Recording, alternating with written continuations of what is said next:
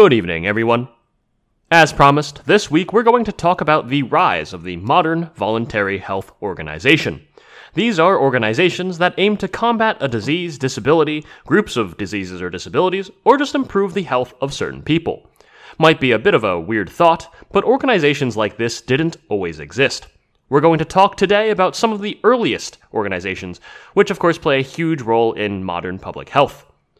Now, some similar organizations that advocated for public health causes like worker conditions or certain diseases have existed before the 20th century, but it's at this point that they become much more widespread. There are broadly four kinds of voluntary health organizations. You have those concerned with specific diseases like the ALS Association, which was helped by the Ice Bucket Challenge you might remember a while back. You've got your organ-specific organizations, like the American Heart Association, which tackles everything heart-related besides your dating problems. Next, you have agencies focusing on specific groups of people, such as a local organization here in Maryland called Healthcare for the Homeless, which does exactly what it sounds like. Finally, those that fight health problems that affect the community broadly, like Mental Health America, which just combats mental health problems across the board. There are far too many important organizations to walk through the history of them all, so let's just look at one that arose around this time. The National Tuberculosis Association is one of the oldest agencies to advocate for public health in the United States. It's a lot less relevant these days, considering tuberculosis is mostly a thing of the past, with only about 9,000 cases in 2019. But that's in large part due to this organization. And back in the time of its founding, tuberculosis was a leading cause of death for Americans. Clearly their efforts were pretty effective, especially considering that in 1973, they changed their name to the American Lung Association, because so much progress on tuberculosis had been made that they expanded to other diseases. Let's start way back in 1882, when Robert Koch discovered that a bacteria was responsible for tuberculosis. Doctors in Great Britain, France, and several European countries realized that there needed to be a centralized effort to fight tuberculosis, and new organizations were created in each country to do just that. In the United States, these did not go unnoticed, and in 1889, the New York Public Health Department released some leaflets. But unlike in last week's episode, the New York Health Department wasn't some great pioneer this time, and their educational efforts on TB didn't really go anywhere. Enter Dr. Lawrence Flick, who in 1892 organized the first meeting of the Pennsylvania Society for the Prevention of Tuberculosis. He was inspired by the work of those European physicians.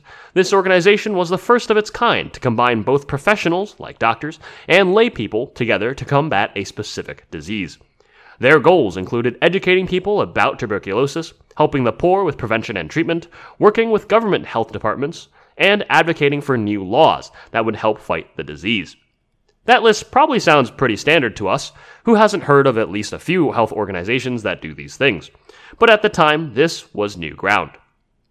Flick's work inspired copycats in other states, and by 1904, 23 different state and local associations had been formed across the country. Finally, it was decided that a nationwide organization needed to be formed, and so the first meeting was held right here in Baltimore, where the National Association for the Study and Prevention of Tuberculosis was formed. Luckily, they shortened this to the National Tuberculosis Association about a decade later, which is what I'm going to call it in this episode. One of the first problems the newly formed National Tuberculosis Association faced was money. Their mission to stop tuberculosis, or TB for short, was a noble cause, but they still needed cash to get anything done. For example, in 1907, a specialty tuberculosis treatment center in Delaware was on the brink of bankruptcy.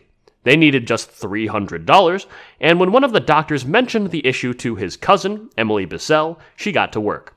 At some point, she had read about the idea of selling special seals or stamps to raise money, which had been first done in Denmark. Bissell, a Red Cross volunteer, designed the first Christmas seal, selling them for just a penny a pop that holiday season.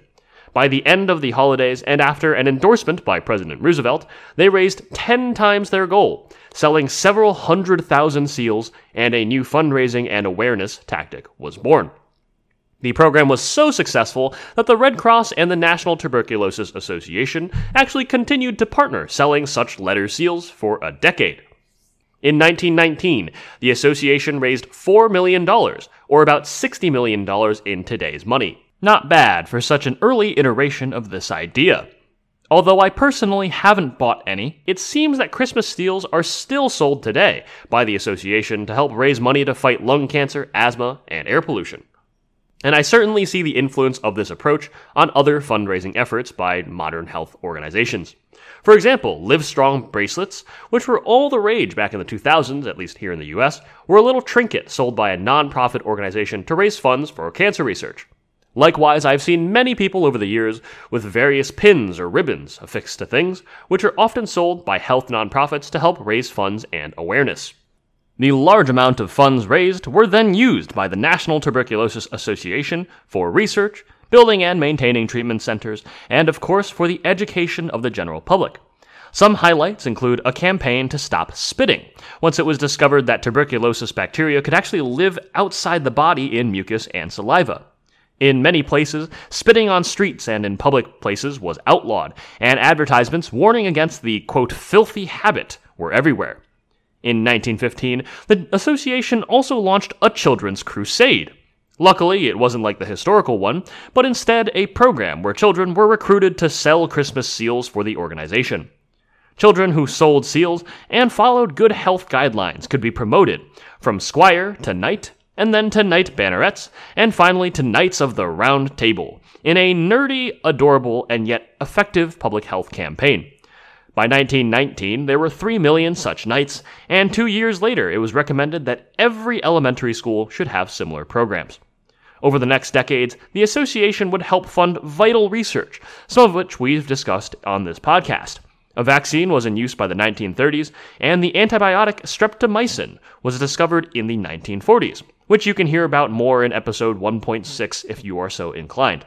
And of course today, tuberculosis is quite rare here in the United States. Unsurprisingly, the great success of the association attracted a lot of attention, and soon other groups were being formed. New societies were formed to combat sexually transmitted diseases, mental illness, heart disease, infant paralysis, diabetes, cancer, the list goes on. And many of them adopted similar fundraising practices. In fact, there might have been too many new societies being formed. By 1920, there were concerns that all these agencies were redundant or competing with each other in unproductive ways. So, in 1921, the National Health Council was created to study the extent and effectiveness of voluntary health agencies in the United States. The goal was basically to help ensure that all these nonprofit organizations were actually helping, and as efficiently as possible. In 1941, for example, they started a study of the numerous health organizations, sending observers to some 700 health agencies across the country. They found a whole lot of good being done, although also that some of the fears were warranted. Many organizations were spending resources doing the same thing, and sometimes groups were competing with each other, even though they really all were fighting to improve public health. Some of these problems still persist to this day, as does the National Health Council, but I'm sure they're continuing to work on it. For sure, though, huge strides in public health have often been made thanks to the efforts of the many voluntary health organizations.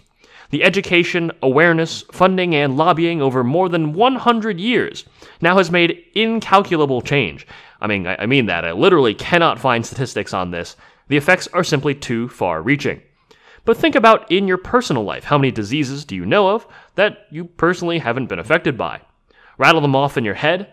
At least for me, it's a lot, although I guess I do work in healthcare, so maybe I'm a bit of an exception. But regardless, I believe that without these voluntary health agencies working over the decades, you probably wouldn't have heard of a lot of these diseases. And simultaneously, some diseases you never hear of at all because they've been stamped out. So, if I've convinced you that these organizations do really important work, great. Maybe go buy some seals or stamps or wristbands. And if you have the means, I've plopped a link to the American Lung Association's donation page in the show notes. I'm not being sponsored or anything, I just think they do good, important work and clearly have been for a very long time. That's it for this week. Next week, we're going to discuss some improved understanding of nutrition, which is going to be a huge deal for public health. As always, thanks for listening. If you're enjoying the show, please rate or review us on Apple Podcasts, or just tell a friend.